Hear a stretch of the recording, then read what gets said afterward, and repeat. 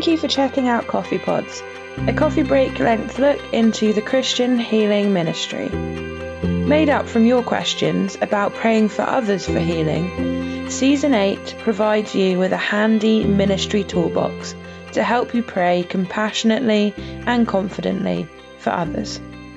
So, whether you're a cappuccino, an Americano, or a latte, there's something here for you. Plug in your earbuds, pick up your coffee mug, and let's go. Morning, Wes. Good morning. Nice to be back. Yes, definitely. And we're continuing with our ministry toolbox for those who pray. And today we're exploring one that is quite exciting, actually. We're looking at how we can pray with children, how children can pray for healing. So there's a few different areas that I'd like to explore with you over the next sort of 20 minutes. But first, I wondered if we could start with children and sickness. So that might be, I suppose, children who are sick. But could you just expand a little bit, maybe on your own experience of children and sickness? Yeah, I do. I can remember when I was, I would have had to have been 6 years old. And I suffered from acute bronchiectasis, which is, like speaking in tongues at this sort of level. And I remember that I had to go and spend like 2-3 weeks in hospital while they sorted this out, which isn't bad for somebody who then spent the rest of his life speaking and singing. It's just like really bizarre. But I remember what I had was experience, but no comprehension. I didn't have any understanding. And I remember as a child, and I came from a loving home and family, but I remember that feeling of not knowing why. Why couldn't I stay at home? Why can't I, get out of bed? Why can't I do this? Why can't I go and play football? And so I think one of the things that children often have, and it's also to do, funnily enough, with prenatal experiences as well, where in the womb, we are still sentient. We still have consciousness, but we don't have information. So we have experience without reason. And so I think for children, it can be like that. I think you're aware that decisions are being made for you, not with you or by you. So I guess in a sense for children, it can be a very disempowering experience. And yes, I mean, we want to try and keep trauma and shock and the sort of information that isn't helpful away from people, from children. But I think, as a culture, we shield our children from death. So, if Auntie May dies, she just isn't there anymore. Nobody talks about it. If the budgie dies, it suddenly gets replaced by one that sort of looks like it, but isn't. To me, and I think the thing that we perhaps assume is that children don't get it. Yeah. But I think that's probably wrong, because certainly my own children were more aware of stuff than we were, and my grandchildren are certainly more aware of stuff. And sort of, I was going to say maturity, but awareness is getting younger. Yeah. Plus, I think, Lisa, the interesting thing is, there is obviously no age limit on being sick. Yeah. Right. So why should there be an age limit on praying for the sick? Do you, when you were unwell, I mean, you may have been too little to be able to remember, but were you prayed for healing? Do you know? No. And interesting enough, I came from a Christian home. I'm sure that my mum and dad prayed. Yeah. Okay. But they didn't pray for me. Yeah. They didn't, they didn't say, hey, we're just going to ask Jesus about this. And I think it was part of their culture. It was part of the way that faith was done. But I know that I have, with my kids as well, I said, why don't we ask Jesus about this? Yeah. And I've laid hands on my kids. Mary and I have both sat in in the dark when they've been sleeping and not well, and you know, and restive and everything else. And we've just sat on the floor by the bed and prayed in English and in tongues over them. Yeah. So I think, in a sense, you know, it is. It's a great question. Never thought about that, but no, I wasn't. Do you think? So when it comes to children being prayed with or prayed for, do you think they have an expectancy to be healed when it comes to sickness?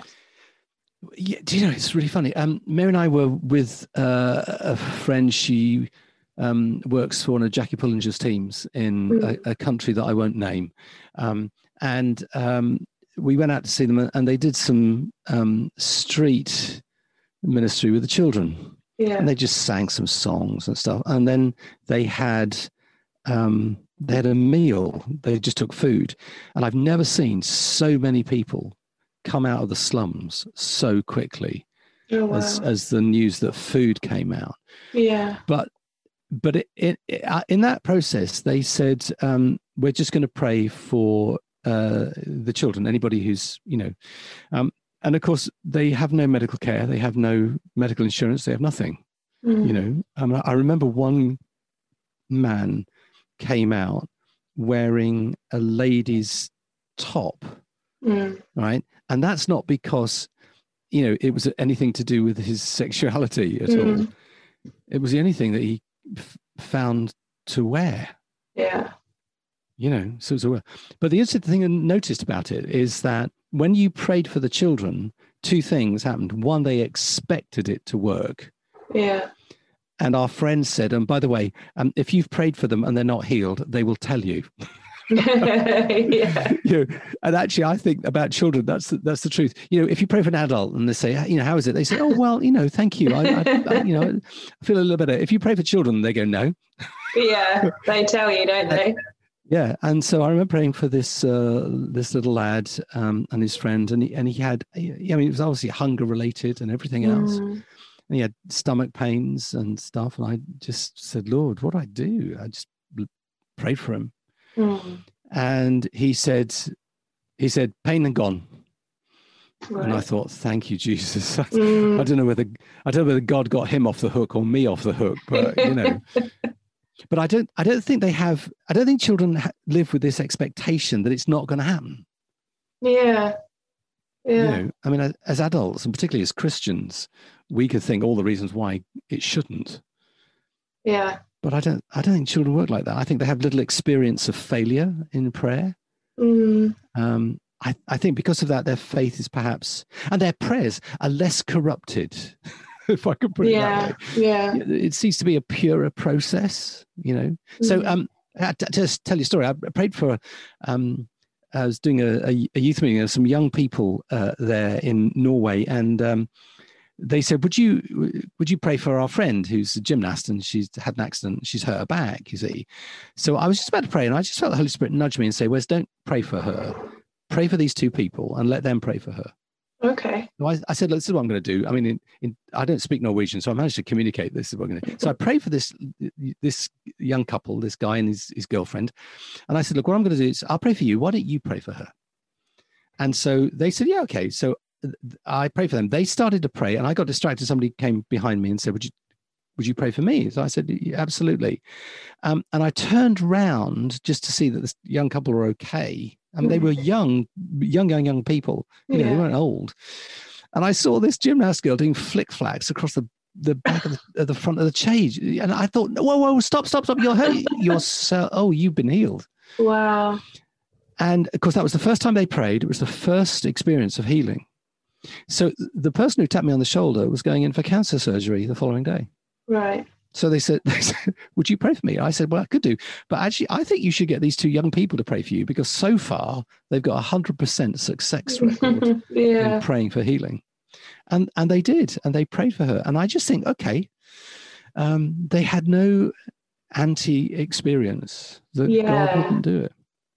I love that. I wish we could be more like that more often. And I think that's such a childlike attitude, isn't it? You know, your parents tell you something, you're going to believe them most of the time. Well, yes, and I think particularly if you haven't got any experience of it not happening, I mean, Exactly. why wouldn't you? I mean, it's interesting. Yeah. Jesus says in Matthew chapter 18, the famous passage about if your brother sins against you and all that sort of stuff. Mm. But I mean, listen to this. He says, "Truly I tell you, unless you change and become like little children, you will never enter the kingdom of heaven." And what he's saying is, look, while you cling to all this old stuff, you're never going to get this. And I just think children, fortunately, I mean, I wish I could go back and become more childlike and dump the stuff. Oh yeah, definitely. So when it comes down to praying for children, how can we do that well, do you think? Well, I genuinely think that the key element is that the spirit in a person is not immature. The spirit is fully formed. It's just that your body and your emotions and your mind, and they can be immature. They can be not yet developed, but your spirit isn't. So I think that as soon as you become that living being before God, your spirit is alive, and fully formed. Therefore, I think we should begin to treat children with that same understanding. Now, I think we can pray with simplicity. I don't think we have to dress it up in language, but I don't think we should be condescending either. No. So I think I've prayed for children and I've said, things along the line of, okay, why don't we ask Jesus about this? And I've just prayed things like, Lord Jesus, you know that, Sophie needs some help right now. So could you just give that help even now as we pray here, even as mum has her hand just on Sophie's chest, would you just be present here? And I think that's one of the key things, Lisa, is, I mean, even down to things like, with young children, why don't can I pray for you and Teddy? Would that be all right if I prayed for you and Teddy? Because Luke says, you must pray for Teddy too. I said, well, okay, come on. Let's just get in with this. And so finding language that's appropriate. I think so long as you know what you mean when you pray, and so long as the sickness knows what you mean when you pray, and God certainly knows what you mean when you pray, I don't think you have to frighten the life out of a child to get the will of God done. I mean, look at Jesus with Jairus' daughter. Okay, he doesn't stand up and say, "I rebuke a spirit of death and I command it." He just says, "Little girl, I say, get up." Yeah. We can certainly take that sort of model, can't we? And I like the idea of the appropriate language. Because even as adults, that's how we want people to pray for us, isn't it? In that same way. Yeah. Good point. And of course, there are parents and caregivers in the room as well. So you've got to be aware of that. Yeah, absolutely. So now I suppose for my favourite part, when children are praying for other people, and I've had a couple of experiences of this on the two opposite ends of the spectrum, which I suppose is a good thing. The first was I was with YWAM, and we were just having a worship and prayer time, and this wonderful, she must have only been about 4-year-old girl, just started praying for healing for somebody on the team. And I've never seen a child pray for healing before at that point. And the way she just went straight into it, ran over to them, started praying. And then I suppose the other one was when I was working for a church a few years ago, and one of the young people, he was probably about 13 at the time, he asked to be on the prayer ministry team. And unfortunately, he wasn't able to. And it caused quite a stir, because it made the church start to think, well, what is the young person or a child's involvement in prayer ministry? So it's been lovely to see two different examples of it. But for you, how would you say is best when children are praying for other people? What can we learn? Well, I think we do the thing where in the youth group and the children's work, we would encourage children to pray, and it doesn't seem that if there is no age limit on getting sick, I don't think there's an age limit on praying for healing for others. Yeah. And so I think one of the key things has been to say, the story is a sad one, because I think if we could let our children and young people get a love for the kingdom, they would not get a love for the world. Yeah, I agree. So if you let your young people get involved in ministry and they see Jesus heal someone, or they see someone come to Christ, they're not really going to be that necessarily bothered about sex, drugs, rock and roll, and whatever else might go on.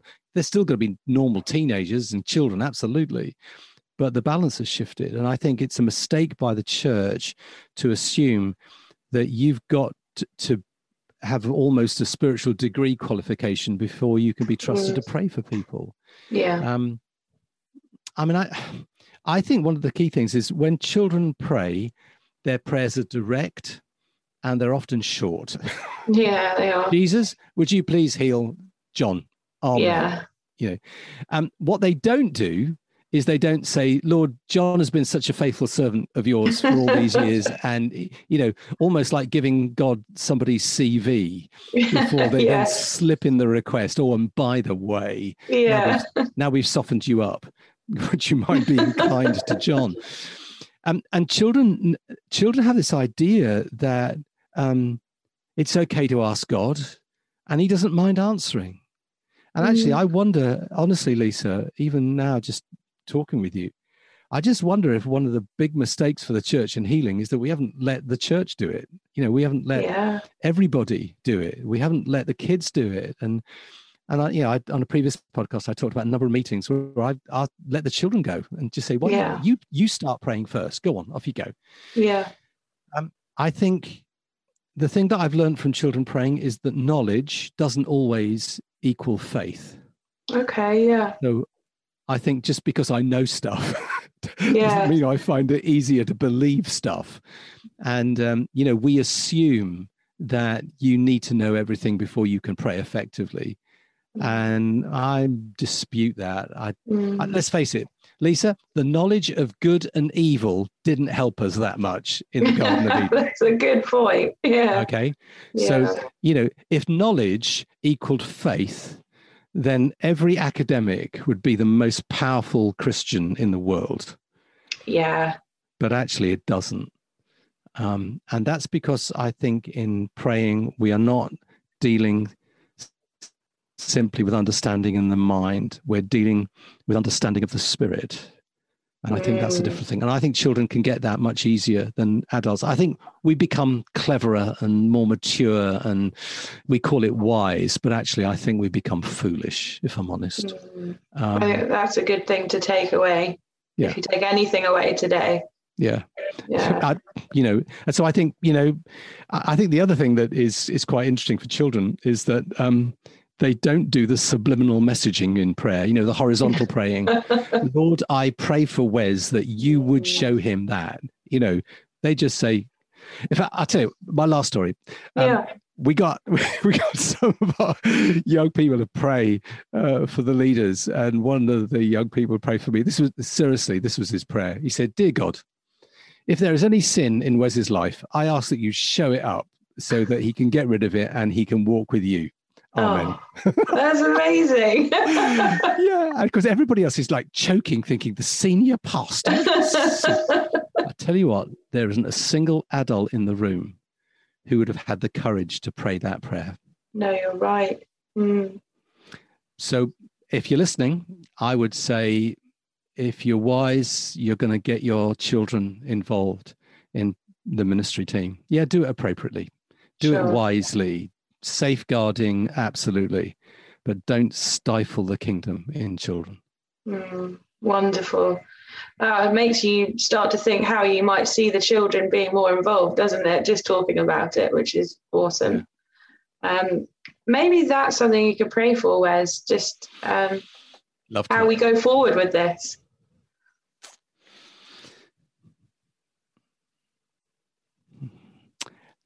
Can I just say, if you've got children in your house, stop this now and go and get them and start it again at this point.